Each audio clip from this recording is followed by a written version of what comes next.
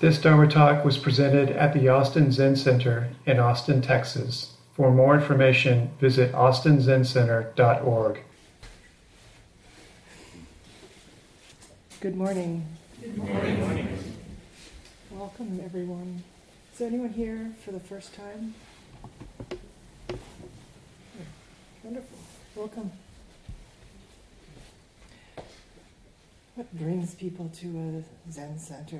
When I walked in this morning for Zazen, it was really dark in here because the blinds were down. It was such a nice day outside, cold and brisk, but sunny and clear. And I was like, why do people come to a Zen center on a beautiful day like today?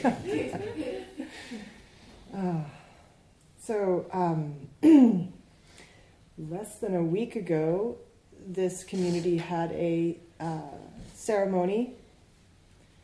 It was a head teacher installation ceremony, which for those of you who were here know that it was kind of entirely just made up on the spot in true Zen form. Now, don't try this at home. No. The officiant of the ceremony, my teacher, Paul Haller, when he said, I was pretty worried, I can tell you, before the ceremony. I was worried because I didn't know what was going to happen. And I think I may have leaked out that worry over the weeks before by saying things like, well, who knows what's going to happen? And he said the day before, I think, we ended our Rohatsu Sesshin, 7 days of sitting. And after the ceremony, we went out to dinner. After the Sesshin, a bunch of people went out to dinner. And at the end of dinner, I said to Paul, so are we going to talk about the ceremony? Does anybody know what they're going to need to do? Does the Ino know? No. I think he spoke to Ernest. Yes, Ernest, and he plotted, I think. But he didn't say anything. And then I said, I feel like it would be nice to know that I can just show up and not have to be in charge of making it work. And he said, yeah, just show up. And at that point, I think things just kind of, all right, I can just show up. And he made some joke that evening. He said, we'll go over what's going to happen by the first roll down. And then by the second roll down, we'll have done a rehearsal. And I was like, okay. And that's what happened. I'm serious.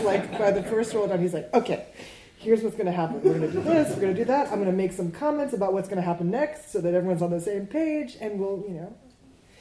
And I think it was a lovely ceremony. Not least of which all the glowing, wonderful things that people said, which was very beautiful and sweet. Definitely a ceremony of celebration. I think a ceremony of celebration for the Austin Zen Center, that is my hope and wish and intention. And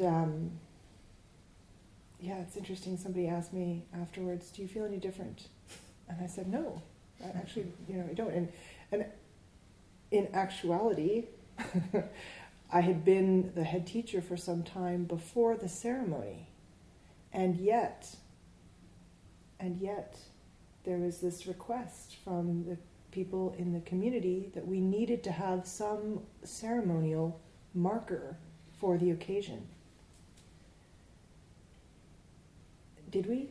Did we not? Some people are nodding. Yeah, some ceremonial acknowledgement of this change, which isn't a change, but is a change, as everything is changing. But for the community to come to a place where, yes, we're doing this ceremonially, I think was very important, I hope, for the community.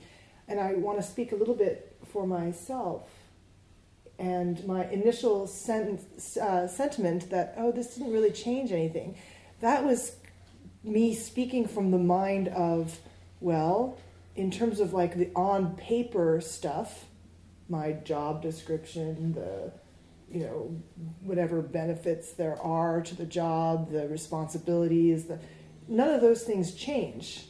And yet, as the week progressed, day after day in the Zendo, the feeling was something has changed.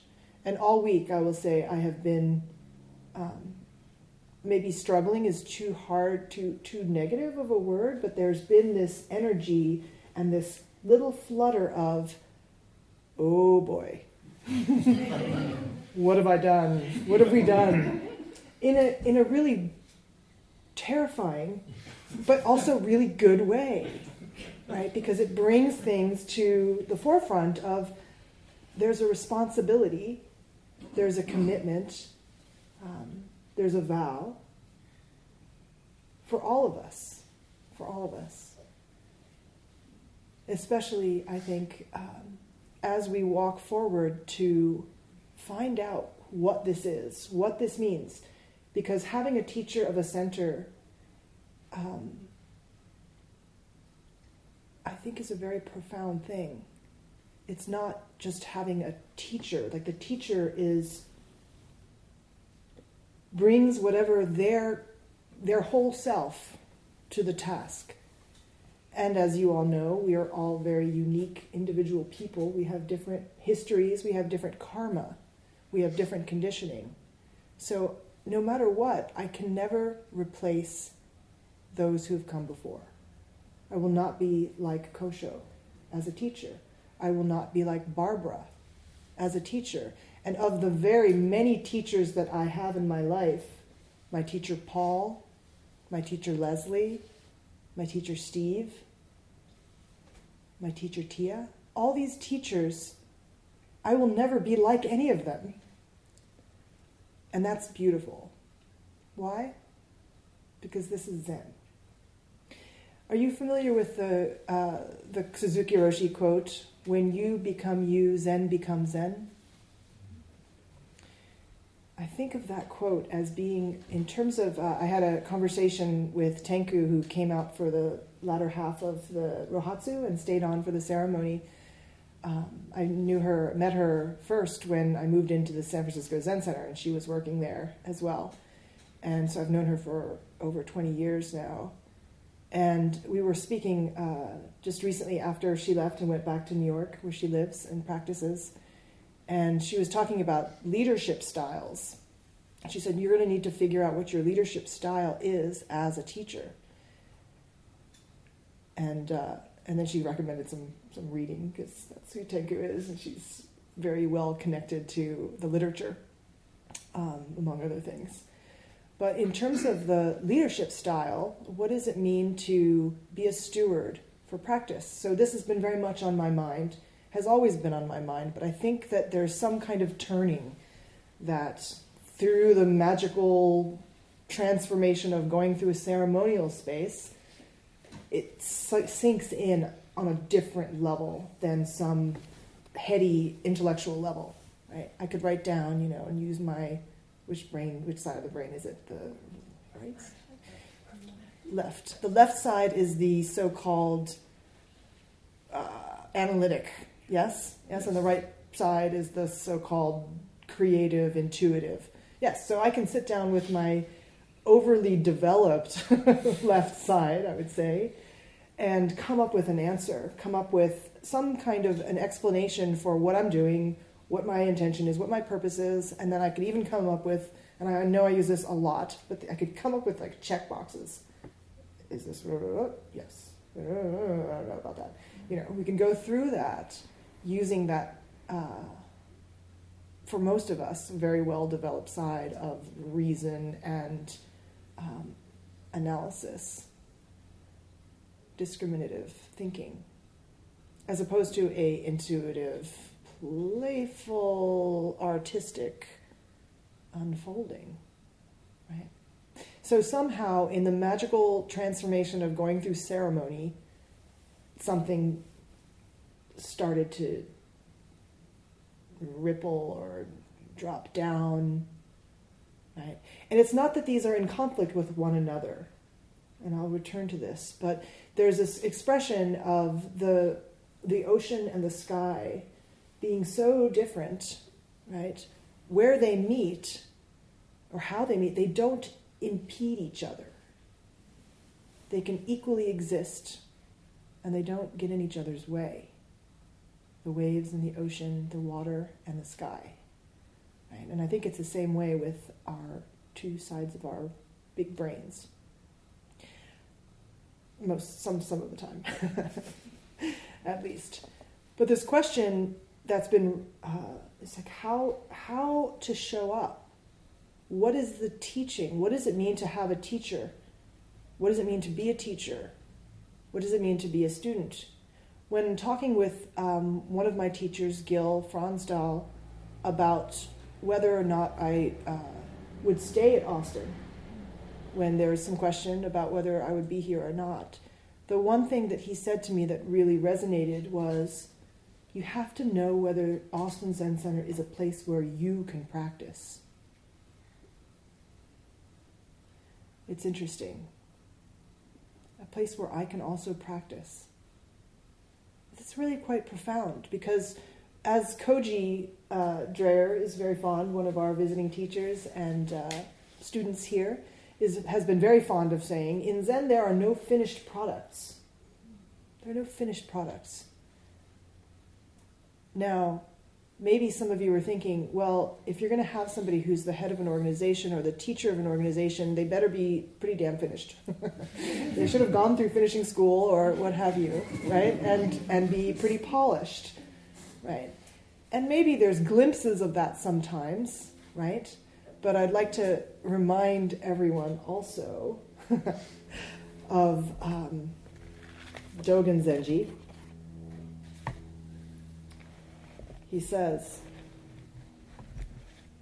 and I'm going to just quote a section of this.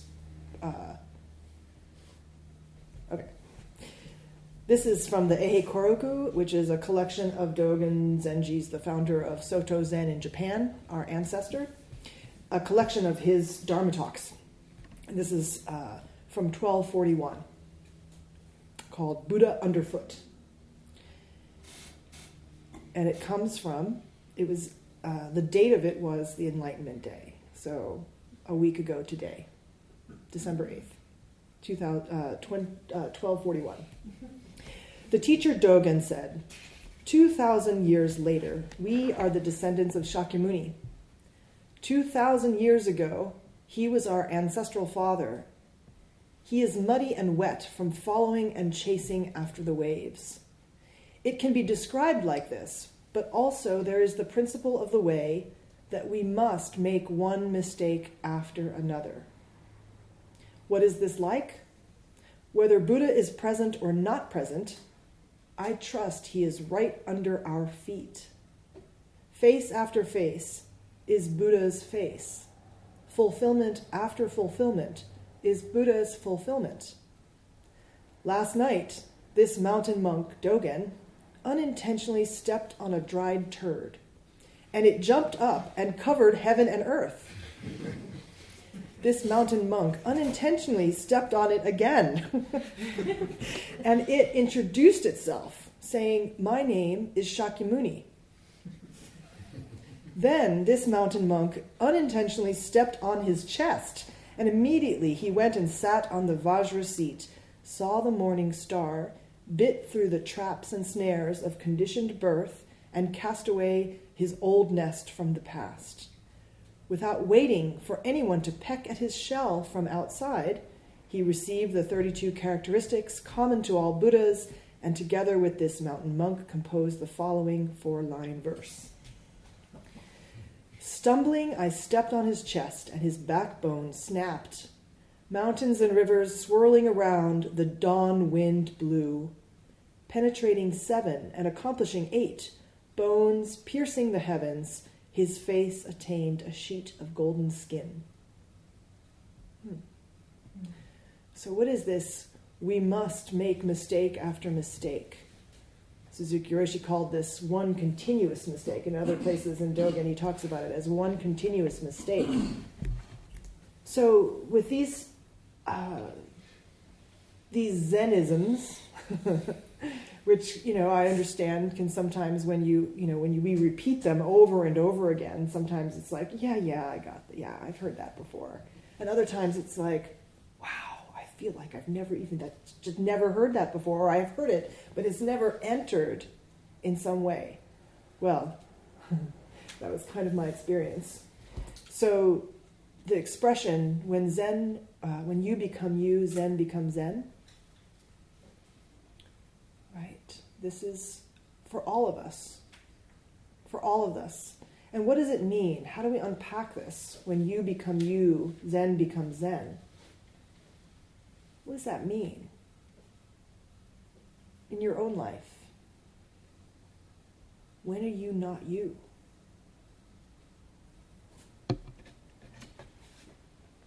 Suzuki Roshi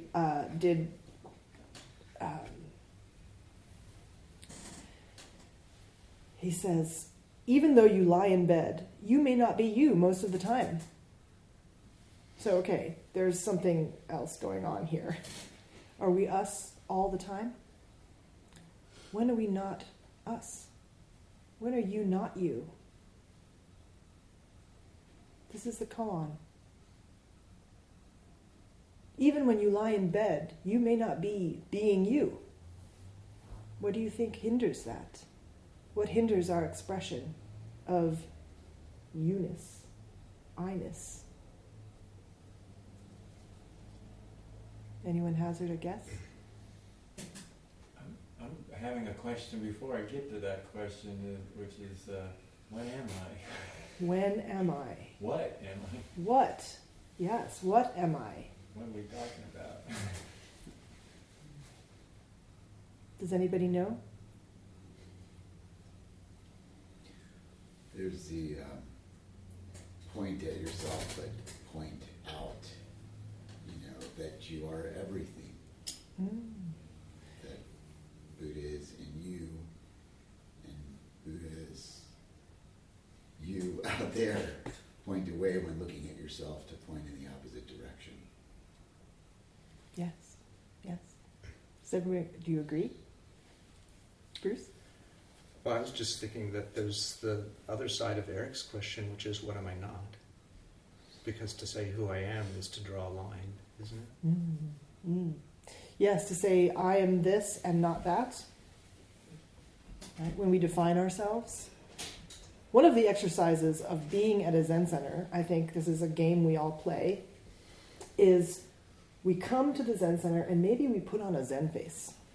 Let me see your Zen face. Is it a face that's... somebody actually posted something on Facebook, on the Facebook page. Did you see it? About joy and sternness or something. We posted some photographs from the ceremony onto the Facebook, the Austin Zen Center Facebook page. And somebody made a comment that, everyone looks so serious. Where's the joy? And actually, if you have a chance to listen to Paul Haller's Dharma talks from the Sesshin, he spends a good chunk of his time speaking about this joy. Right? Sati. Oh, not sati. Piti. Piti. And he didn't talk about sukha, but piti. Joy and ease. Right? The joy and ease that some people had to be convinced of during the retreat when their legs were aching. So this points to original nature. How many of you have experienced original nature? Yes. I was going to go back to this, when we point to us as it's sort of blossoming out of everything, that sounds like you are you. But I'm interested in this question, when you are not you, how is that right. possible? How is it possible to not be you? That's why I asked, what gets in the way? I think everyone here has had the experience of feeling like, wait, I'm not really being myself, right? Now, are we talking about our personalities? When this expression, this Zen expression, is it talking about personality? Or is it talking about something else? And if so, what is it? What are we beyond our personalities? Mind.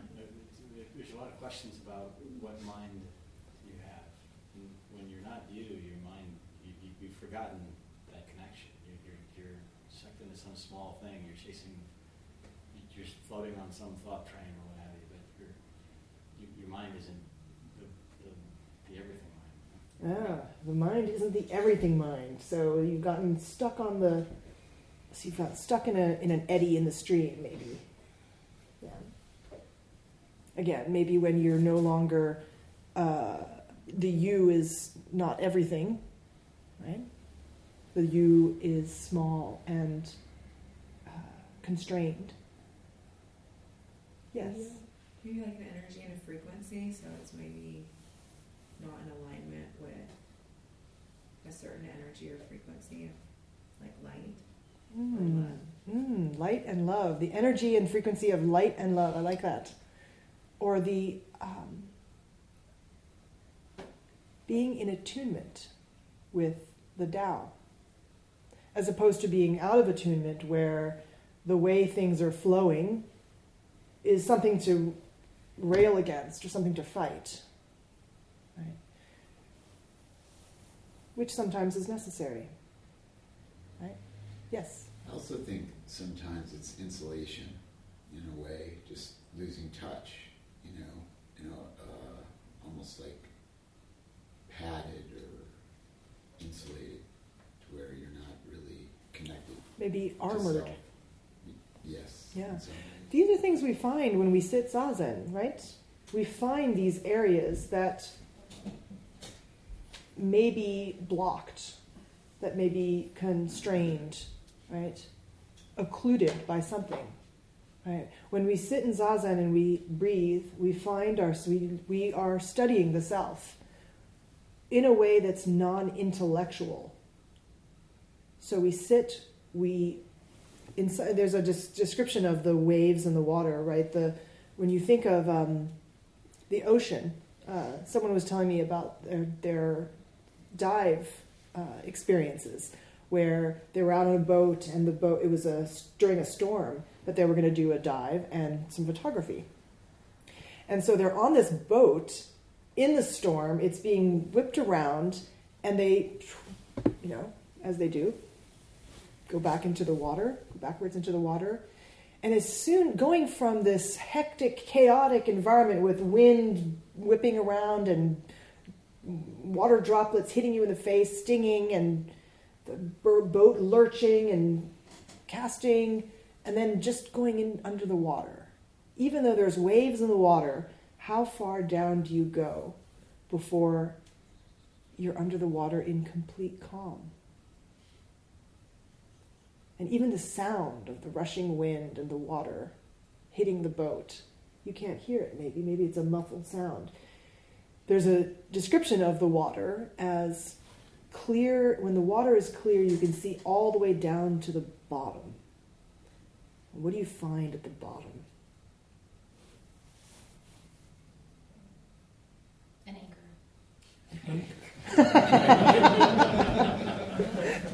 No, you find a frog. That's weird. No, I'm just joking. There's this description of a frog that sits on the bottom of the water, right? And Suzuki Roshi also often talks about this frog as the frog just sits there, but sometimes the frog can forget itself, and then it makes a sour face. So think about that as in your own life. When we forget ourselves, we make a sour face. So if you find yourself, like, wow, where am I? Yeah. So going back to this idea of personality, there's another expression in Zen. What is your original face before your parents were born? Now, you can't fall back on things like, well, my personality developed this way because of this thing, because of vacations we took in the Bahamas from the time I was 4 to 7. You can't really do that with that question, right? So going deeper than the surface of waves on the water, going deeper, down to the sandy bottom, where we find the frog. What is that? What is that calm place that is always available, whether we recognize it or not? How do we find it? Paul was not, I don't know how encouraging he was during this sesshin when he kept saying things like, yeah, we find that glimpse every once in a while, and then we are thrown back into the tumult of our lives. Right? So maybe that's why people come to a Zen center on a sunny day, too. Right? What is this place? What is my original face? What is Buddha nature? When we develop a certain level of trust in our original nature, it's not something that you find intellectually. It's only something that can be felt, a felt experience that we can cultivate. Right? We can cultivate the mind that is open and relaxed and calm, that sees, that is open enough to see virtue, that's open enough to have kindness spring forth without effort, even. We can find this place, and when we taste it,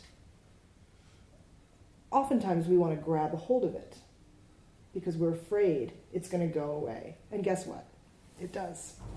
It does go away because of our human life, because the human life is full of struggle and ego and attachment, right? And yet, when we practice, we develop a trust, shraddha.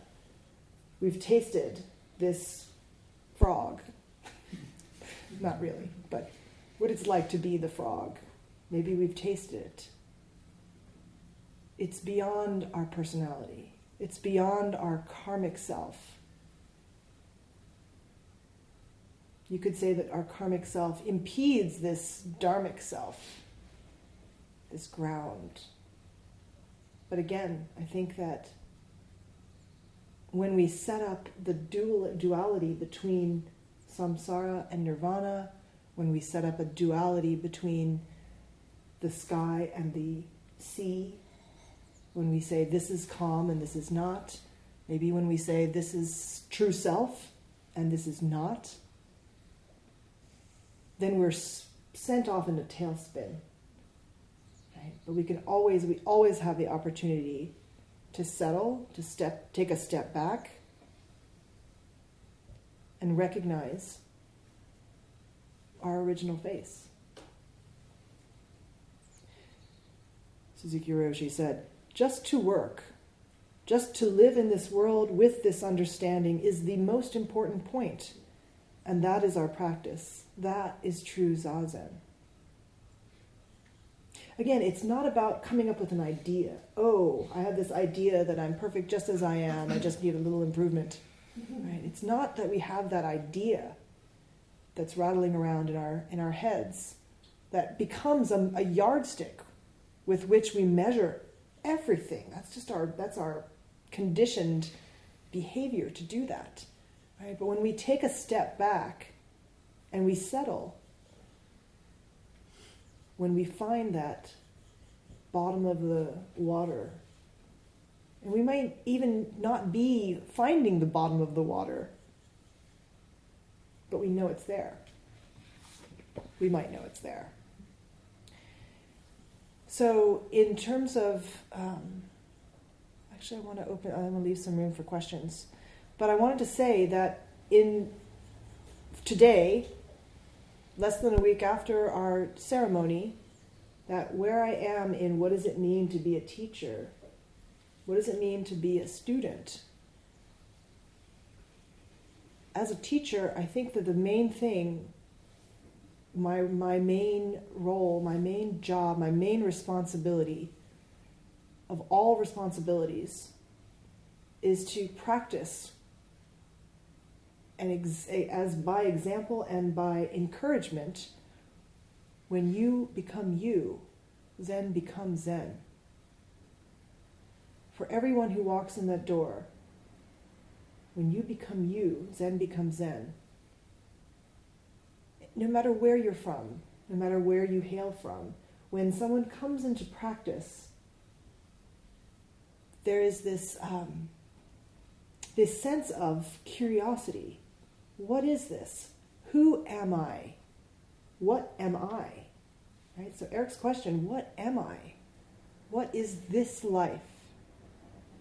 When we come up with this question for ourselves in our very own life, and we sit down with the intention of opening up to the mystery of it, that's Zen.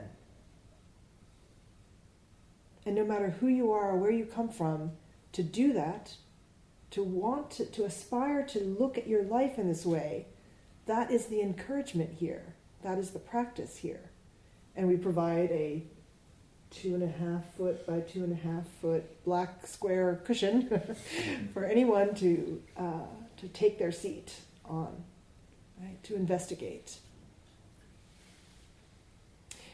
And then in this question as well of what a teacher is, there's the story of, and what a teacher is, what a Buddha is, right? What is original nature?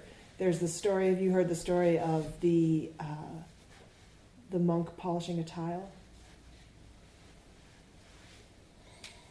Yes. So Master Matsu,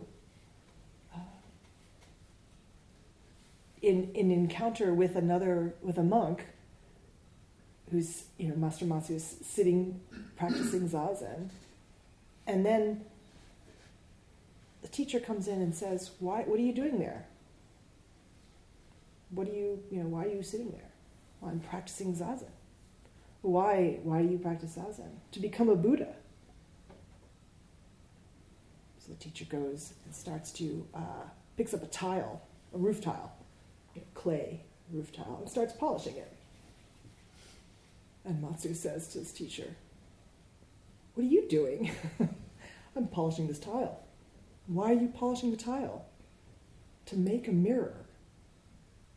He says, "Well, you can't make a mirror by polishing a clay tile." Nanue says, "Well, you can't make a Buddha by sitting." Why is that? You are a Buddha. Because you are a Buddha. You can't create a Buddha. You can't create an awakened reality. This is it. We are it. How do we find it? How do we see it? How do we trust it? How do we trust ourselves? Not too much, but trust ourselves enough. Taiso Eka said to Bodhidharma, "When all is totally clear, nothing need be cleared. Where all is hidden and dark is utter confusion. Seeking a teacher by the side of the path, he accidentally met himself. Enticed by calm water, she walked a bit in the clouds." I'll say that again. Seeking a teacher by the side of a path, he accidentally met himself. Enticed by calm water, she walked a bit in the clouds. So, in terms of a teacher, being a teacher, what does that look like? It's said that every position, no matter what position it is, from being the jikido, which is traditionally the one who keeps the fires lit and the fireplace stoked, the kitchen stove stoked with wood, right? From that position all the way up to the position of an abbot, we're all in training, all of us. And we bonk up against one another, and we make mistakes, one after another, apparently. Through all of this, we refine our lives, we refine our practice, hopefully with kindness and with mutual respect. That is my intention. And so being the teacher does not mean that I have anything to teach that you don't already have at your disposal. How could that be? But if I can be an example, if I can walk this path with whoever wants to walk this path, that's my starting point. And in terms of this refinement, it will take everybody who comes to the door. Everyone becomes teacher. Everyone becomes student. So I'm excited about what this means and discovering as we move forward what it means. And I want to thank everyone who showed up today and everyone who's been coming for a long time and everyone who's built this place and made this place a place of practice for all to enjoy. Are there any questions or comments before we end? Yes. I think that the question of when we're not ourselves, I think when our lives are dictated by our aversions or clinging, I think that's when we're not being ourselves. Yeah. I think that's, we find that when we reflect, we find that that's deeply true. Right? When we get bound up in an idea or an identity, and then we actually skip over what's actually happening. Right? How do we reconnect to what's actually happening in this moment, as opposed to what we think should be happening, what we think is happening. It's a little murky, a little cloudy sometimes, right? But then the sun comes out and shines all the way to the bottom of the ocean, and it's illuminated.